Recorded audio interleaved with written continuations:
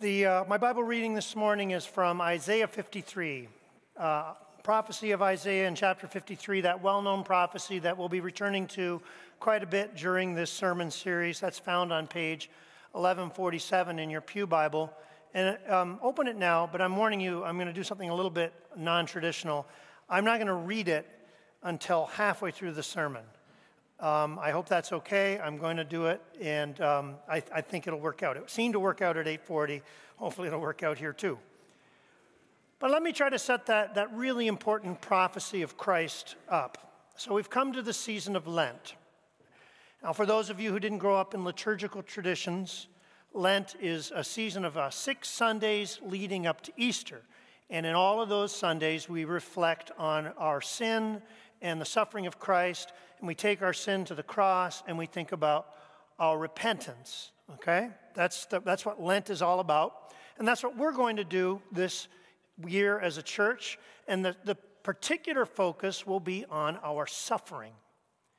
We will think about the suffering that comes into our life, and God's place in it, and sometimes feeling that He's absent from it.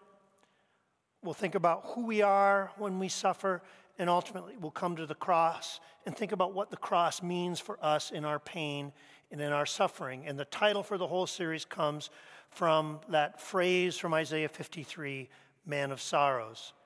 Now, all the sermons will be obviously rooted in Scripture. Scripture will be the basis for each of the sermons, but I'm also looking pretty heavily at a book by Tim Keller that he published in 2013 called Walking with God Through Pain and Suffering.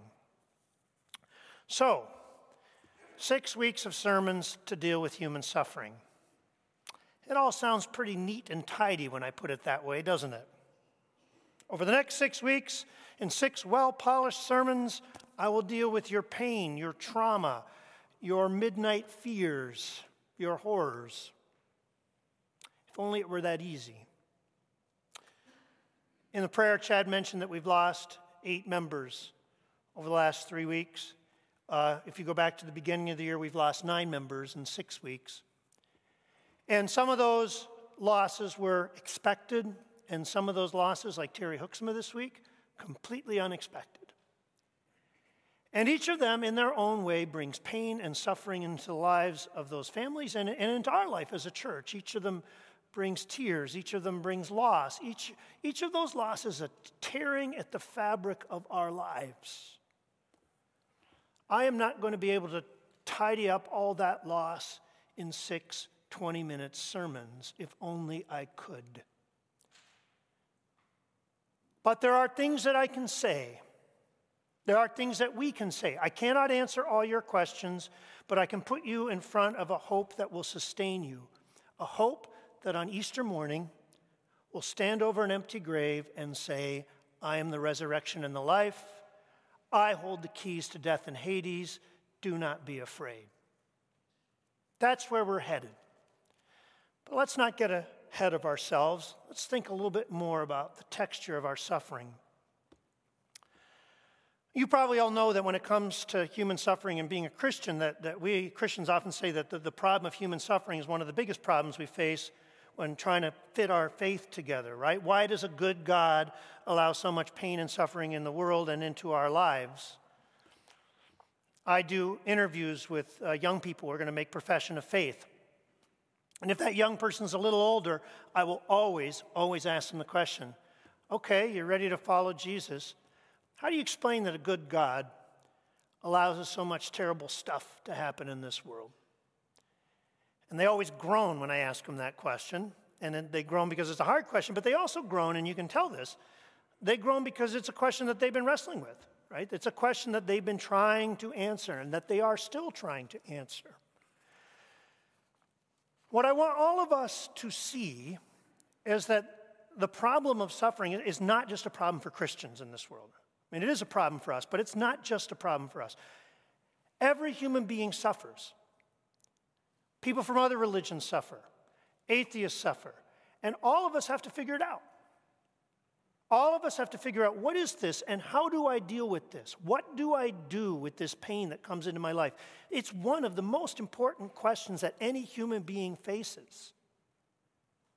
How you answer that question Who you are in your pain and in your suffering is a huge part of makes you who you are. That's a huge part of what constitutes you. It's a fundamental question of your existence, of your life, and everybody has to face it. Do I wail and cry? Am I just sort of stoic, like nothing's going on? Do I medicate this? How do I handle my suffering? Fundamental question. And because it's so fundamental, philosophers and cultures and religions all through the ages have suggested answers to how you should handle your suffering. Some people say, for example, that you should handle your suffering stoically. You should be stoic in the face of your pain. What do we mean by that? Well, when we say someone is stoic, he was stoic when he lost his mom. That means he was steady. He didn't let his emotions get the better of him. He kept doing what needed to be done. He was rock steady and not overly emotional. That's what we mean when we say someone was stoic. And you probably know that that word that we use now comes from an actual ancient philosophy that was very popular during Jesus' time, and that was called Stoicism. And Stoicism is represented by thinkers like Cicero and thinkers like Seneca, and that was a well-worked-out philosophy. They taught what you should do in the face of pain, and their teaching basically was that, look, suffering, pain, death is part of the natural order of things. It's not evil. It's just, it is what it is, right? It happens. And because you know it's going to happen, it is not logical for you to let your emotions get the better of you. You should try to master it. You should exercise self-control and detach from those feelings as soon as you can and move forward. You shouldn't let those things overwhelm you because they're going to happen. Just as an example of Stoic philosophy exercised in real life, Tim Keller quotes a letter that Seneca, one of the Stoic philosophers, wrote to a woman named Marcia. Marcia had lost her child. She was devastated by this loss, and she was trying to figure out what to do. So she wrote the great philosopher Seneca, and Seneca wrote her back and gave her, it's a long letter, gave her all kinds of advice about how she should behave in her suffering.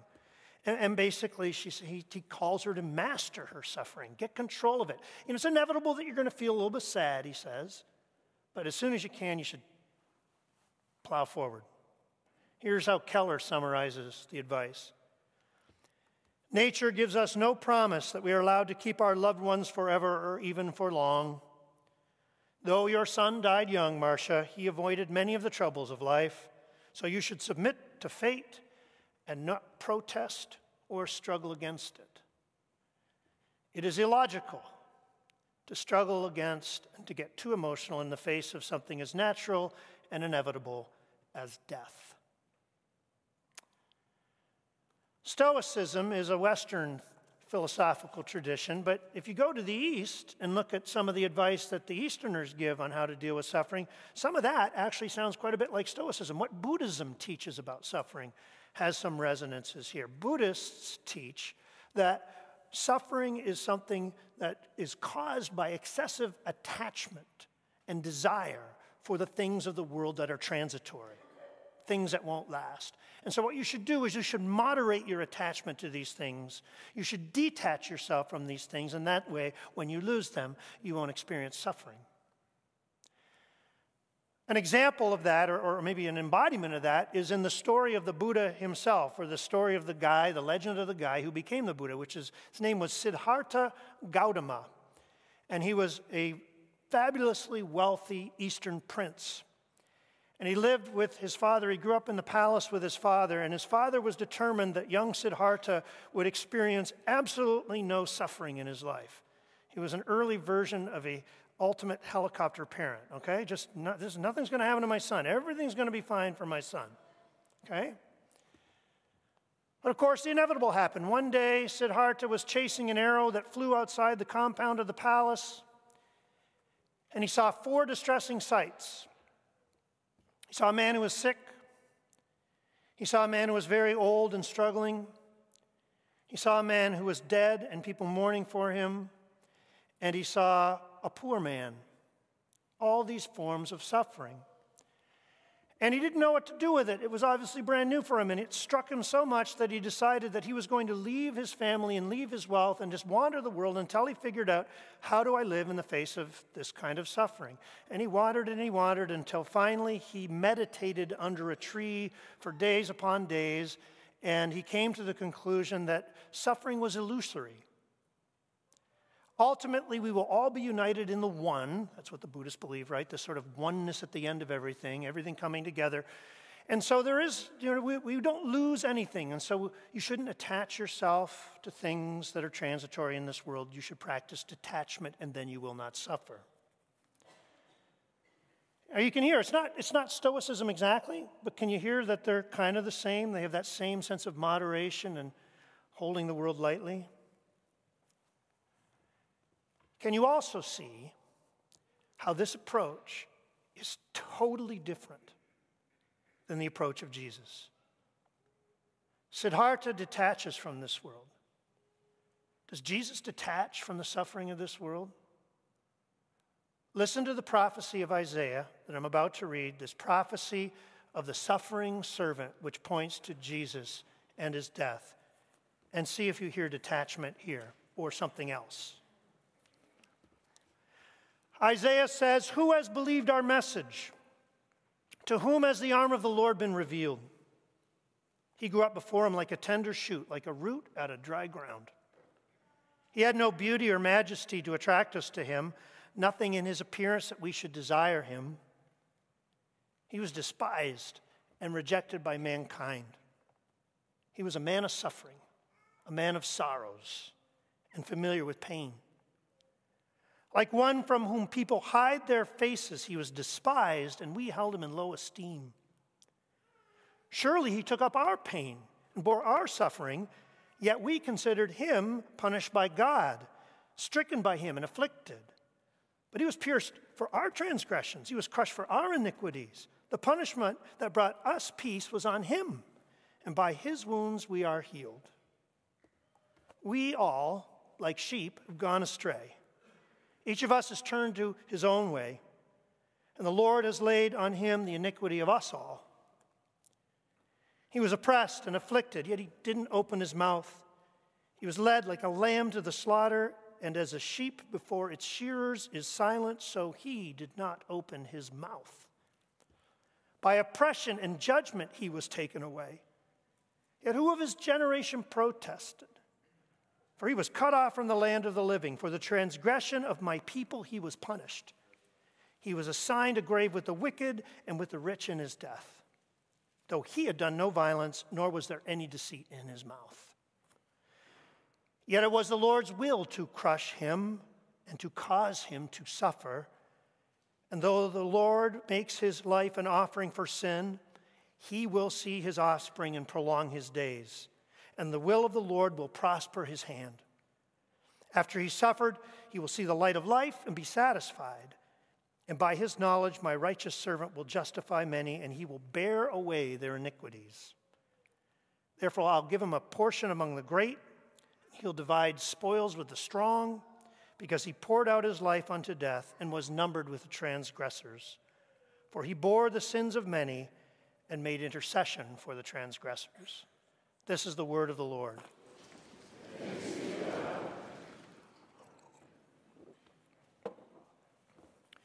Can you hear how absolutely different this approach to suffering is? Siddhartha attaches from the sufferings and the pains of this world. Jesus moves towards them. He attaches himself to them. He becomes a human being, and he doesn't just become a human being. In his humanity, he consistently, through his life, you all know, moves towards the worst stuff. The people who are in pain, he does it his whole life.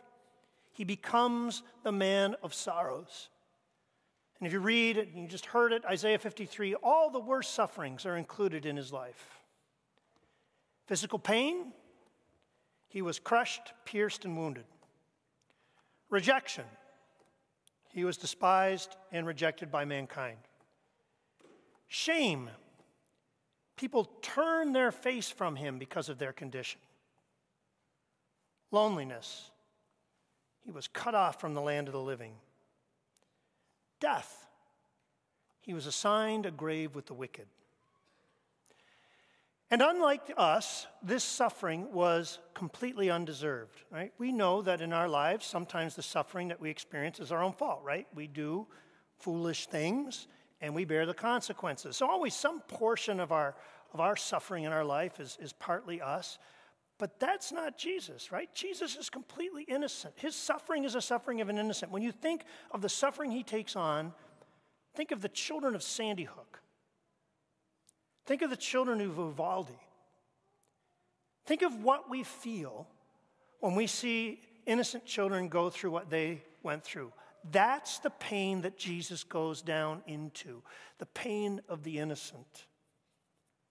And not only does he suffer these things, he suffers them for us.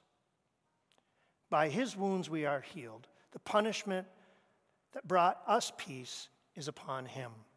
It's such a different approach from the Stoics and from Siddhartha. Seneca told Marcia to just, move along in your grief. Jesus comes right down beside Marcia, sits beside her in her grief, and cries out, my God, why have you forsaken us?" Have you ever been with someone whose grief is so sharp and whose pain is so sharp that they cry out, that they wail or scream? Have you ever been with someone like that? Some of you have. I have. Some of you have been that person. That is the sound that Jesus makes when he says, my God, why have you forsaken me?" That is the pain that Jesus enters into and attaches himself to for us. And he bears that pain, and 3 days later he rises from the dead, and then he destroys that pain, and he destroys death, and he overcomes it. And that makes, this is what profoundly unique about the way Jesus does suffering. Something really strange happens. By suffering, Jesus destroys suffering. By taking on the evil and the horror of suffering, Jesus destroys the evil and the horror.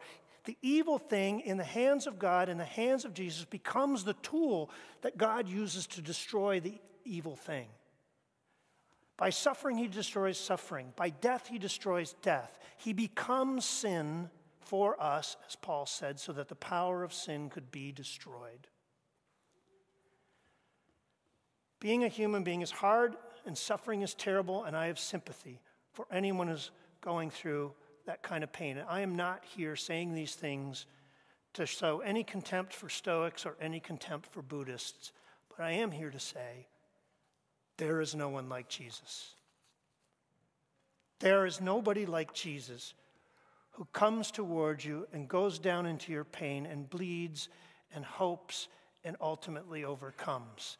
That's why he's my Lord, he's my story, he's my Savior, and I hope he's yours too. And when Jesus is your Lord, and that's your story, this story of what Jesus did, overcoming suffering by suffering, when that's the story that you follow, you stand in a unique position with relation to your own suffering. Now, this is really hard to understand, and I hope I make it clear, okay? So when people deal with suffering, if you look at the different ways, there's sort of two poles. On the one hand, there's fatalism, which is the belief that, that suffering's inevitable, you should just accept it and behave heroically, okay? Just deal with it. That's fatalism. That's like what the Stoics do. On the other side, and I don't have a good word for this, I'm going to call it fightism. It's like, no, you should never surrender to this. You should always fight suffering. You should always fight against it. It's always chaotic. It's always bad, okay? And that's this fight is kind of where our culture is at, right? There's never been a culture that's more adverse to pain than ours. We do absolutely everything we can to avoid all forms of suffering, right? So fightism, fatalism. As Christians following Jesus, we're neither of these things. We're not fatalists, right? We do fight suffering. We know that suffering comes from sin and from injustice, and we're not going to put up with those things. We fight against the sources of suffering. We try to eliminate them. And when we see someone who's suffering, we don't detach from them. We move towards them, right? So we fight suffering in its sources. But we also say, because we see that Jesus overcomes his suffering by suffering, and that in the hands of the Father, suffering becomes a tool, we realize that our suffering too can become a tool in the hands of God. That our suffering is sometimes something not that's pure chaos, but has meaning. That the God who loves us will come alongside us even in our pain and somehow work this towards good. This is hard to say and hard to see unless you think about it in a real-life person. In his book, Tim Keller tells the story of a woman named Emily. Emily was a person who thought her life was great, just perfect. She had 4 kids, a husband who loved her, a beautiful home. She went to church. Everything was great until one day, out of the blue, her husband left her for a woman she thought was her friend. He left her and he did not come back. A sinful, evil act. And in the face of that, she did what we would all do. She cried out against this. She said, God, how could you let this happen? How could you let this pain come into my life? What earthly good could this possibly do? I am miserable. My kids are miserable. I have to sell my house now. This is awful. This is evil. But on the other side, she also said, while she lamented like that, she also said, I'm learning to trust God in the middle of this pain. And I feel him supporting me in the middle of this pain. I'm not going to be a doormat, but I know that God has a purpose for my life, and in this, somehow, he will use this evil thing to make me the person that I need to be. So she yells at God and says she can feel God holding her up. She screams at God, and yet she trusts God with her future. That's life under the cross. That's the position we live with respect to our sorrow. It's this paradoxical thing where we name it as evil and we trust God to lead us through it and even in it. That's the life and the position of people who come to this table and lift up the cup that you will just lift up in a moment. Because in that cup is the blood of someone who suffered terrible evil and injustice, murder and torture of an innocent man. But in the same cup, you find your salvation. Thanks be to God for the gift of the man of sorrows. Amen.